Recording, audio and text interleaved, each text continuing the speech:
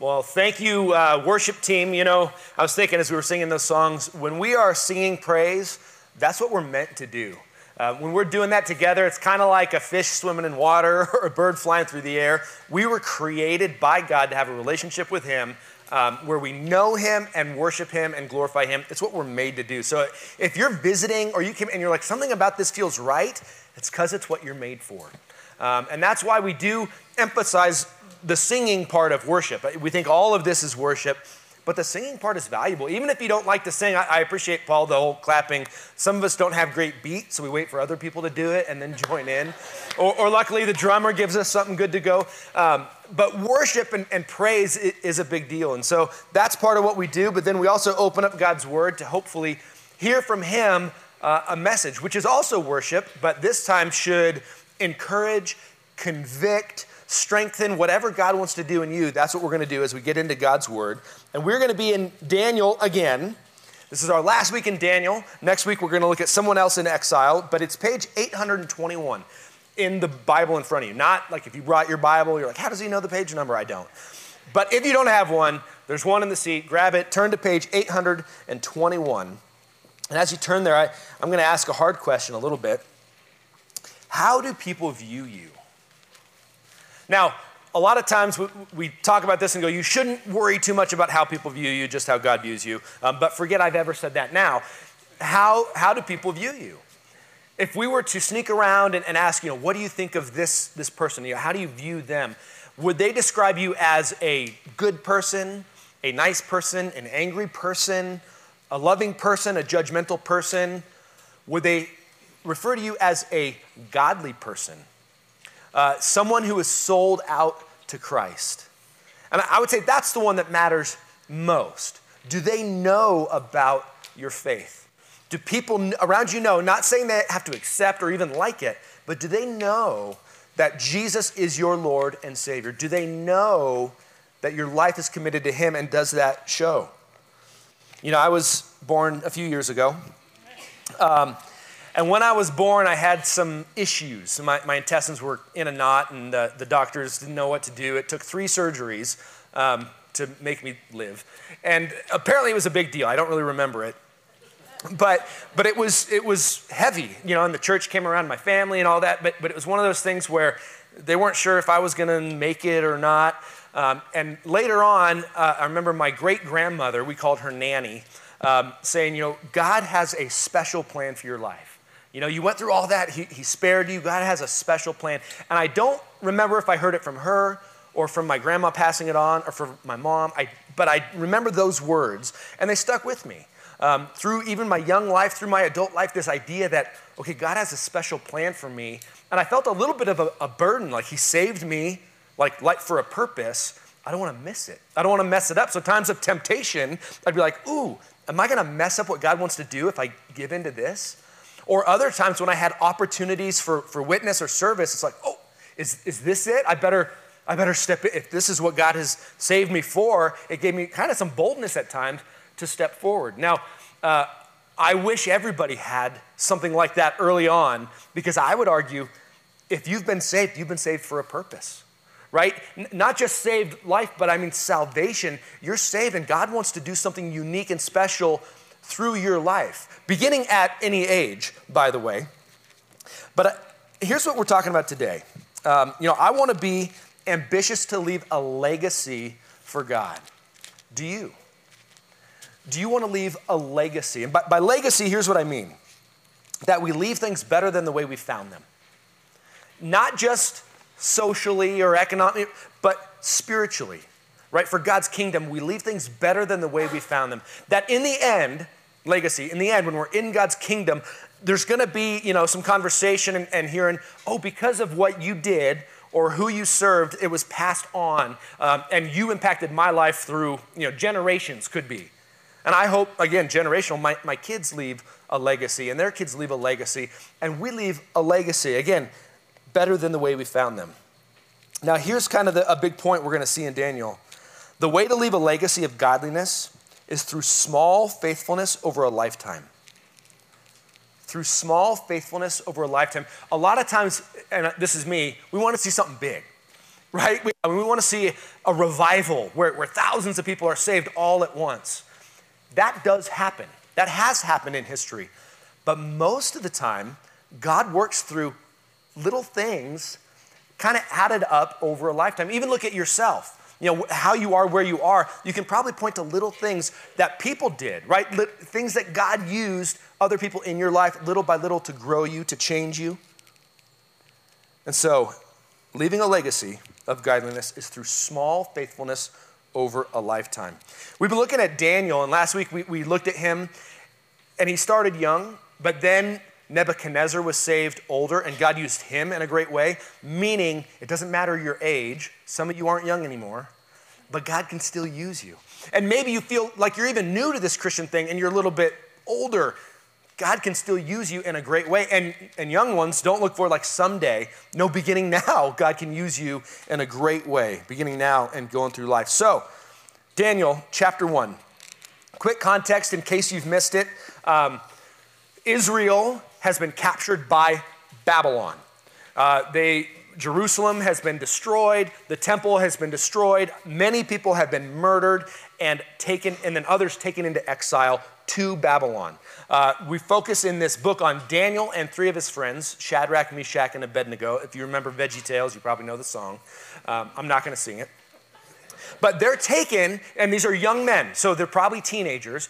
They're taken to Babylon, brought into the king's palace to be trained up, right, to learn Babylonian ways, to learn about their gods. They're given new names, Babylonian names that point to the Babylonian gods. And the whole goal was to transform them into basically Babylonians and then send them back out. So then they go to the Jewish community and go, hey, life here is good. Abandon your God. Let's go this way. The whole point was to get them to conform.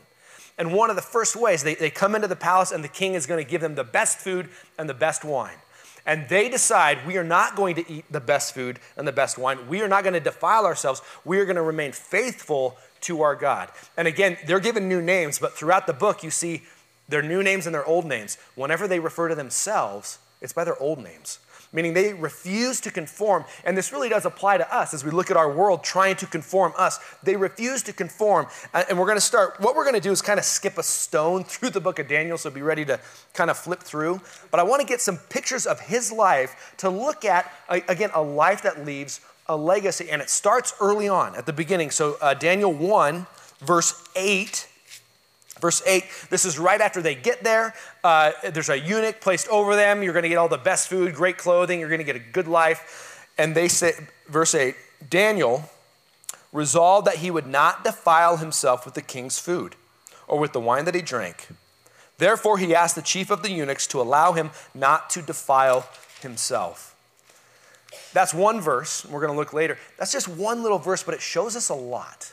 It shows us a lot. This young man, he's cast in this new situation, fairly alone. You know, he has some friends, but his family is gone, right? His youth pastor is gone. His community is gone. But he makes a decision. He's not going to defile himself. That part is huge to a life that matters, to a life of like a decision. There's a line I will not cross. And I have a Lord. I have a God. This is what he decided. You're going to be my God. And I'm not going to go this way no matter what it costs me. Here's your first point. Living a godly life means we first make a commitment to live faithfully. So if you're here and you're not a Christian yet, you're curious, you're checking it out, awesome. We're glad that you're here. We want you to worship. We want you to see what it's like to worship, to sing praises. But I'll tell you this, at some point we all have to make a decision. And we know faith, or salvation is by faith alone. It's by belief alone that Jesus is the Son of God, died on the cross, rose from the dead. But part of that belief is placing ourselves in that belief. We can't really walk the fence. You know, I want Jesus now, but now I want the world. Jesus says you're either for me or against you, meaning at some point we make a decision. And for us, it begins at that moment of salvation. Romans 10:9. It says, if you confess with your mouth Jesus as Lord, believe in your heart God raised him from the dead, you will be saved. This is what it takes to be saved. Believe that Jesus died on the cross and rose from the dead. And what? Confess that he is Lord. Confess, meaning verbally confess that he is the one in charge. He is God. Salvation means repentance, right? We're walking this way. We're doing whatever we want, the world's way. Repentance means a 180-degree turn. Now I have a new God. I have a new Lord. It's not me. It's not the world. It's not pleasure. It's Jesus. Now, it doesn't mean we're going to be perfect, right? But there's a change, right? It's a decision to go a different way. And this confession, maybe you've heard this, right? My faith is private. Well, let me tell you, your faith is very personal, but it's not supposed to be private. It's supposed to be known. This confession is outward. That's why we do baptism, right? When the first believers were saved in Jerusalem on the day of Pentecost, and they said, what should we do? They said, repent and be baptized for the forgiveness of your sins. Baptism is a way to proclaim to everybody else, I believe and I'm in. And that's what we call it here at Common Ground, being all in. Are we all in with what God wants to do, or are we still kind of on the fence? So this life that we're talking about begins with a commitment. And this commitment to Christ leads to bold and risky obedience. Bold and risky obedience. You know, when I've had conversations with people on the fence, you know, I'm not sure, do I want to accept Jesus? The ones I know are really genuine are the ones that are often afraid at that point. And I remember one in particular, why are you afraid? Because if I say yes to Jesus, that means he might change my plans for my life. I'm like, you get it. You're right. He might have a different plan than you have, and if so, that's a better plan to go that way. But there's an understanding of, here's where I want my life to go, but if Jesus is Lord, that means he gets to tell me where to go. That can be a little scary. What if he calls you to be a missionary, to go to Africa, to go to wherever? Who knows what God might call? Will you honor and obey God if it costs you your job, a relationship, maybe a class that you don't get a good grade in? Right? Bold obedience means we're going to do some things that the world is not going to like. Others aren't going to like, and it's going to cost us. You know, we already saw Daniel's 3 friends. You know, here they make a commitment. They say, we're not going to defile ourselves, so can we eat only vegetables? And the eunuch put over them says, okay, if this fails, the king's going to take my head, but I'll do it anyway. This was really risky for them to ask it. And if they're going to behead him, they're probably going to behead them. This was risky. Later, Shadrach, Meshach, and Abednego, the song's in your head, I know, right? They have this opportunity. They're told to bow down to an idol, and they say, no, we won't do it. They say, well, then you're going to be cast in the fiery furnace. They say, our God will save us, but even if he doesn't, we're not going to go away from him. We're going to stay obedient, right? That's bold. Again, we saw that a few weeks ago. God does save them. But bold obedience. Now back to the story, right? Remember, the king has a dream, King Nebuchadnezzar. Daniel interprets the dream. But before Daniel interprets the dream, there are others that come in, right? He has all his magicians, and he wants all of them, right? Somebody interpret this dream, and they can't do it. So he's going to behead all of them. He's going to kill them all. Daniel says, don't do it yet, right? He prays to God. God, can you help us out here? God gives him the interpretation. I want to look at what Daniel does when he goes to the king this first time. This is really big. What he says to the king before he interprets the dream. This is Daniel 2. Look at verse 25. Yeah, flip that page over. Daniel 2, verse 25. Then Arioch brought in Daniel before the king in haste and said thus to him, I have found among the exiles from Judah a man who will make known to the king the interpretation. The king declared to Daniel, whose name was Belteshazzar, are you able to make known to me the dream that I have seen and its interpretation? Daniel answered the king and said, no wise men, enchanters, magicians, or astrologers can show the king the mystery that the king has asked. But there is a God in heaven who reveals mysteries, and he has made known to King Nebuchadnezzar what will be in the later days. This is huge, right? He comes in, he says, can you interpret? He says, no, nobody can. But there is a God. Notice he doesn't say, well, my God, right? Or I believe. He is bold to say there is one God and he can do it. Nobody else can do it. In this, right, he's probably in a court here and the other magicians are over here, and Daniel comes before and says, they don't have the truth. They can't do it. There's one can, and not even me, but it's the one God in heaven. That's bold. He is basically telling all of them their faith is wrong. That's not politically correct. It's not. Leaving a legacy means we openly share the good news of the gospel in contrast to the false promises of the world. meaning telling this will not fulfill, or this is not true.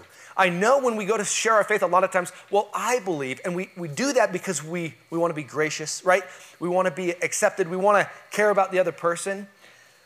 Maybe sometimes it's more of, here's the truth. Not this is my truth. Again, that's our cultural thing that's moved into the church. Well, my truth is this. No, the truth is there's one God revealed in Jesus Christ who died on the cross and rose from the dead. There is no other way to salvation. There is no other God. And so for us to say, well, I believe, is kind of, lowering the truth. How about we boldly say, here's the truth. Take it or leave it, but we do it with grace and love, right? 1 Peter 3:15, but in your hearts, honor Christ the Lord as holy, always being prepared to make a defense to anyone who asks you for a reason for the hope that is in you, yet with gentleness and respect. So we're bold to share the truth, yet with gentleness and respect, not with anger, right? Not with belittling, with gentleness and respect. Daniel is bold, and he's to the point. I think this is big about living a life that's going to leave a legacy. I remember I had a Mormon friend, and we would get together and talk about spirituality and life and religion and truth. And I asked him a lot of questions, like, you believe in, the Book of Mormon? Yes. You believe the Bible? Yes. Do you really believe the Bible? Yes. Well, this says that and this says this. Those don't line up. He's like, well, I just believe. I said, okay, but you can't. It doesn't match up. You can't say you believe this and this. One is right or they're both wrong. Well, I still believe. We had a great friendship even going on, but I was calling him out saying, what you believe cannot be true. It's false. This is the only truth. And again, hopefully I did it with grace and gentleness, and we continue to be friends. But that's what it takes, honestly, is a boldness to share the truth. Daniel did it in 600 BC. Let's look at how Paul does it in 60 AD, a little bit later. Paul is in Greece, and he goes up to a hillside. It's called Mars Hill. And that's where the religious people would get together and talk about different religions. That's all kind of brought together. They were very synchronistic, meaning they accepted lots of gods and just brought them into their pantheon. And so Paul goes and speaks to them, and he says this in Acts 17. So Paul, standing in the midst of the Areopagus, thank you. Areopagus said, men of Athens, I perceive that in every way you are very religious. For as I passed along and observed the objects of your worship, I found also an altar with this inscription, to an unknown God. What therefore you worship as unknown, this I proclaim to you. The God who made the world and everything in it, being Lord of heaven and earth, does not live in temples made by man, nor is he served by human hands as though he needed anything, since he himself gives to all mankind life and breath and everything. And he made from one man every nation of mankind to live on all the face of the earth, having determined allotted periods and the boundaries of their dwelling place, that they should seek God and perhaps feel their way toward him and find him. Yet he is actually not far from each one of us.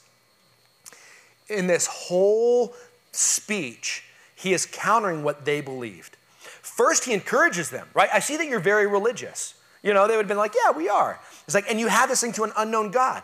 Guess what? I know who that one is. Oh, right? They're interested. And the truth is against all the things that you believe.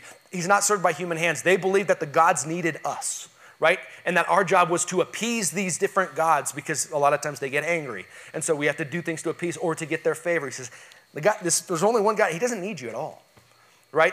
And he's created you for a relationship that we would seek after him. So he is countering all that they believed.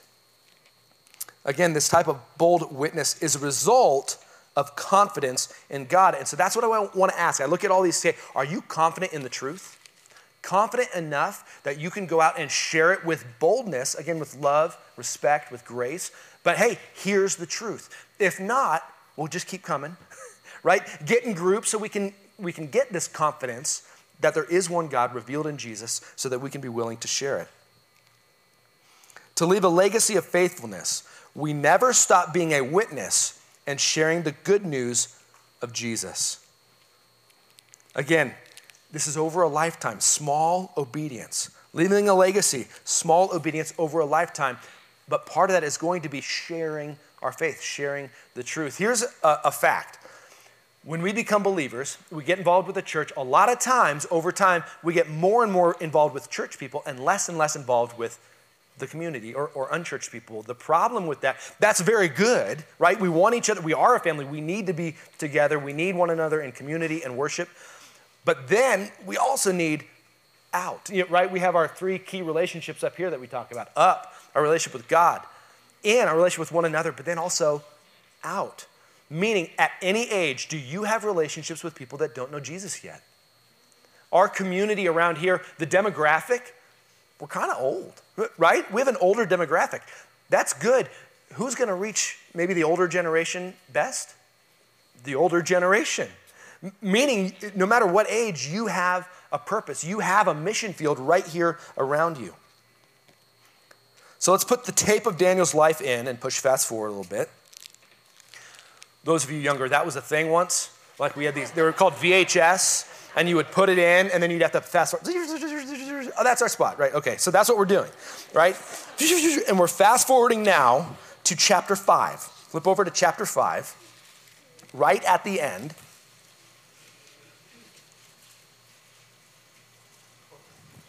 So Daniel chapter 5. Now, Daniel was faithful serving this Babylonian king, Nebuchadnezzar.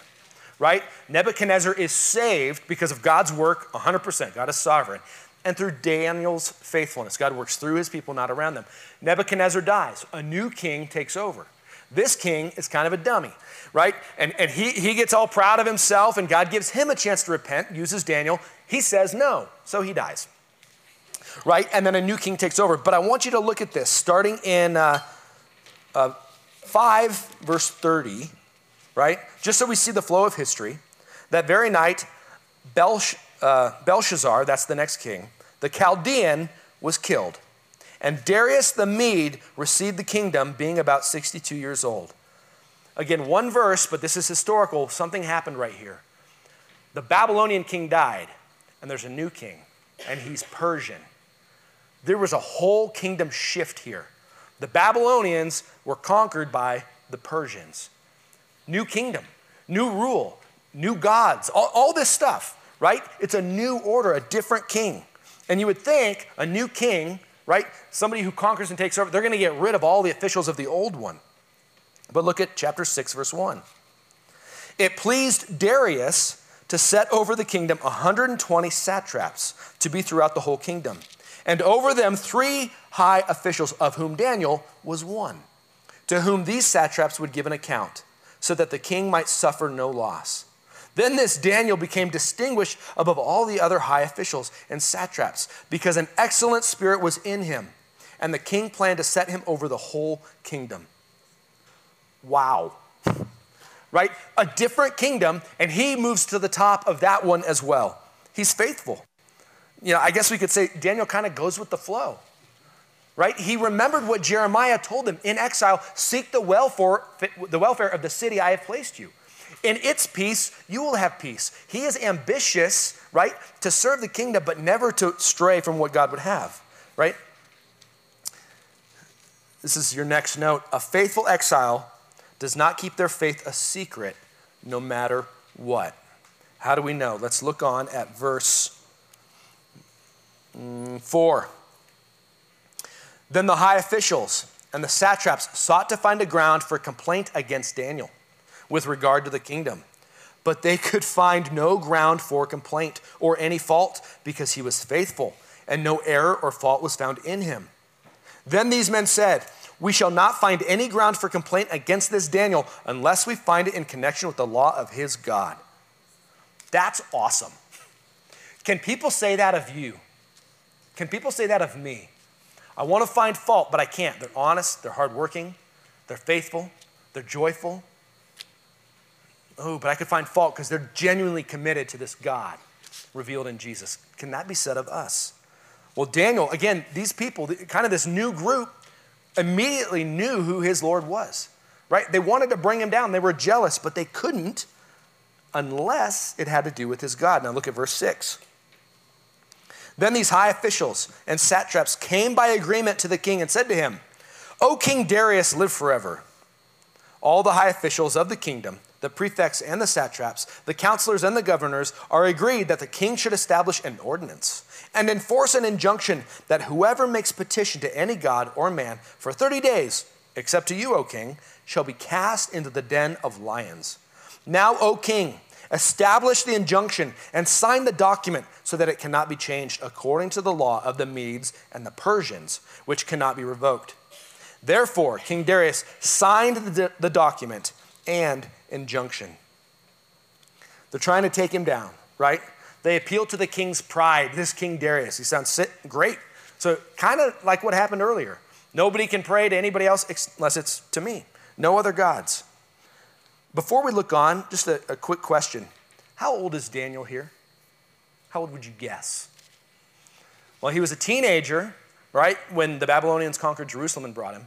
He's probably around 80 now. He's an older guy, right? I'm not going to have you stand up if you're 80 or older. But he's 80, and he's still faithful. He's still working hard, right? People know his faith. 80 years old. Here's the point that sticks out to me as I studied this whole thing. When we did this series, right, I was hoping to go look at Esther and kind of some other exiles, but I couldn't get over this one big point. He was faithful over a lifetime. He was faithful young all the way through the end of his life. And we don't see all the details day to day, but we know he was faithful day to day, and every now and then he had big opportunities for boldness, and he took them. Daniel is not a young pup anymore. Galatians 6:9 says this, "Let us not lose heart in doing good, for in due time we will reap if we do not grow weary." If you've been a Christian long, going through this life, right, sometimes we get tired. Sometimes we get weary, right? We keep doing kind of the same things, or we have the same problems coming over and over. Let me encourage you, that is common to man. We all go through that, meaning persevere. We can make it all the way till the end. We can go. Faithfulness, leaving a legacy means exactly that we persevere over time. Now, how does he persevere over time? This next part is huge. Don't miss it. Verse 10. When Daniel knew that the document had been signed, he went to his house where he had windows in his upper chamber open toward Jerusalem. He got down on his knees 3 times a day, and he prayed and gave thanks before his God, as he had done previously. Then these men came by agreement, and they found Daniel making petition and plea before his God. Before we look at anything else, what is Daniel doing? Praying. How often? 3 times a day, as was his habit. The person who leaves a legacy will have a vibrant personal prayer life. There's no way around it, right? Again, we look over at these 3 key relationships. Number 1, up. Do you know your most important relationship in life is with God, right? Jesus is the essence of transformation. We need to spend time with him, time in prayer, time in scripture, hearing from him. I like the idea of praying in the morning, right? And never saying amen, right? It's like we open the phone call and then we just leave it off the hook, right? Or we leave it in our pocket on speaker and he hears everything that's happening, and every now and then we can refer to him. Hey, God, what do you think about this?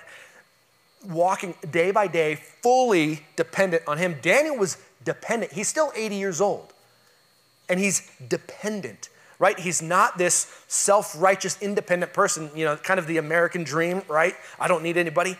No, we're dependent. Jesus will call this abiding. Paul will call this walking in the Spirit. How do we live a life where we can leave a legacy? We walk daily in tight connection with Jesus. And as we drift away, right, we come back. He's always waiting for us. He's not mad at us when we drift away, but we come back and we stay close to him. John 15:5, Jesus says, "I am the vine. You are the branches. He who abides in me and I in him will bear much fruit, for apart from me, you can do nothing." Let me tell you, we want to have a bold impact in the world around us. We cannot do it realistically or successfully if we are not tightly connected to Jesus. Because that's when he grabs our heart. That's when he encourages us, right? And emboldens it so we don't get tired, because we're going to encounter kind of the same things over and over. This was his habit. The way to leave a legacy of godliness is through small faithfulness over a lifetime. Daniel is caught praying. How? They knew he was going to be there. He did it 3 times a day with the windows open. It was pretty easy for them to catch him. Look at verse 14. Then the king, when he heard these words, was much distressed, and he set his mind to deliver Daniel, and he labored till the sun went down to rescue him. Then these men came by agreement to the king and said to the king, "Know, O king, that it is a law of the Medes and Persians that no injunction or ordinance that the king has established can be changed." Then the king commanded, and Daniel was brought and cast into the den of lions. The king declared to Daniel, "May your God whom you serve continually deliver you." And a stone was brought and laid on the mouth of the den. And the king sealed it with his own signet and with the signet of his lords, that nothing might be changed concerning Daniel. Then the king went to his palace and spent the night fasting. No diversions were brought to him, and sleep fled from him. I want to go back to our previous point real quick as we look at this, perseverance. This is so much like what happened to Shadrach, Meshach, and Abednego, right, in the fiery furnace. It's mirrored, and this is 60 years later? You would think, right, we've moved past this. No, faithfulness means endurance, meaning we're going to go through the same things probably again and again. Same maybe relationship issues, same oppression. You might have a job where it's difficult to be a believer, where you have to be careful with your boldness. Guess what? That's probably going to get worse. Hopefully not. We pray that it doesn't. But can we be ready to be faithful again and again and again? Right? Small faithfulness over a lifetime. Now, will Daniel be delivered or not? Look at verse 19. Then at the break of day, the king arose, and he went in haste to the den of lions. As he came near to the den where Daniel was, he cried out in a tone of anguish. The king declared to Daniel, "O Daniel, servant of the living God, has your God, whom you serve continually, been able to deliver you from the lions?" Then Daniel said to the king, "O king, live forever. My God sent his angel and shut the lions' mouths, and they have not harmed me, because I was found blameless before him, and also before you. O king, I have done no harm." Then the king was exceedingly glad and commanded that Daniel be taken up out of the den. So Daniel was taken up out of the den, and no kind of harm was found on him, because he had trusted in his God. And then the king commanded, and those men who had maliciously accused Daniel were brought and cast into the den of lions. They, their children, and their wives. And before they reached the bottom of the den, the lions overpowered them and broke all their bones in pieces. Wow. Yeah, one of those you don't want to read to your kids at bedtime, right? Yet this is one of the popular kid stories, Daniel in the lion's den. Daniel is delivered, right? He's delivered by his faith, his commitment to God. But remember back when his 3 friends went, they said, God can deliver us. He will deliver us. But even if not, we'll be faithful. Daniel has that same kind of faith. I'm going to go, but I might die, right? That could happen. But he goes anyway. He's faithful. And then this king sees this. Again, this king knew about Daniel's faith. He wasn't keeping it a secret. So he knew. He said, "Hey, your God whom you worship." And then he himself went and had an understanding even of how Daniel worshiped. He fasted and he prayed. Weird, right? This is a new king and a new nation, right? A new empire. And he's having the same experience with God because of Daniel. Listen, God in his sovereignty works primarily through his people, not around them. Through his people, not around them. Look at what this king does. Verse 25. Then King Darius, he wrote to all the peoples, nations, and languages that dwell in all the earth. "Peace be multiplied to you. I make a decree that in all my royal dominion, people are to tremble and fear before the God of Daniel. For he is the living God, enduring forever. His kingdom shall never be destroyed, and his dominion shall be to the end. He delivers and rescues. He works signs and wonders in heaven and on earth. He who has saved Daniel from the power of the lions." So this Daniel prospered during the reign of Darius and the reign of Cyrus the Persian. Wow. A new king is now writing a decree and sending it to the known world. You should all praise the God of Daniel. Was he converted? I don't know exactly. It kind of looks like it. We're not totally sure. But here's some things we do know. So this King Darius, the next king is King Cyrus. Many will argue it's the same person, or that Darius was actually a general in Cyrus's army, but it's the same kingdom, Persia. Darius writes a decree that Israelites in exile. Again, the Babylonians had brought them into exile. Darius writes a decree, you can go back. Cyrus also, a few years later, will write another decree, you can go back. And this time, he sends them money to rebuild the temple. And all the items that were in the temple that were taken out, he sends back. You can't tell me Daniel didn't have a part of that. Daniel, this old Jewish man, is that king's right-hand man. And again, God is sovereign. God had said he's going to do this through the prophet Jeremiah. Daniel knew that. Later, you see Daniel praying, God, do what you promised to do. And he's in the spot to be part of that. That's really cool. Again, read Ezra and Nehemiah. And you see the exiles coming back. Again, not all of them. In fact, it was only a remnant. It was very few. Many in Babylon were conformed. They stayed. Some went back. In Ezra and Nehemiah, you don't hear about Daniel. But Daniel, at that same time, was at the right hand of the king. That's kind of cool, right? Again, God in his sovereignty has complete control, but he's working through his people. We're going to stop there, but real quick, this idea of legacy, right? Daniel doesn't go back to Jerusalem. He knew he was in the right spot. God had him right there for a purpose, and he fulfilled that purpose. I want to fast forward about 500 years. What happens 500 years later? This guy is born. His name is Jesus, the Messiah predicted throughout the whole Old Testament. Daniel would even have some prophecies about this coming Messiah. This Messiah is born, the Son of God, right? The one who would go to the cross for us.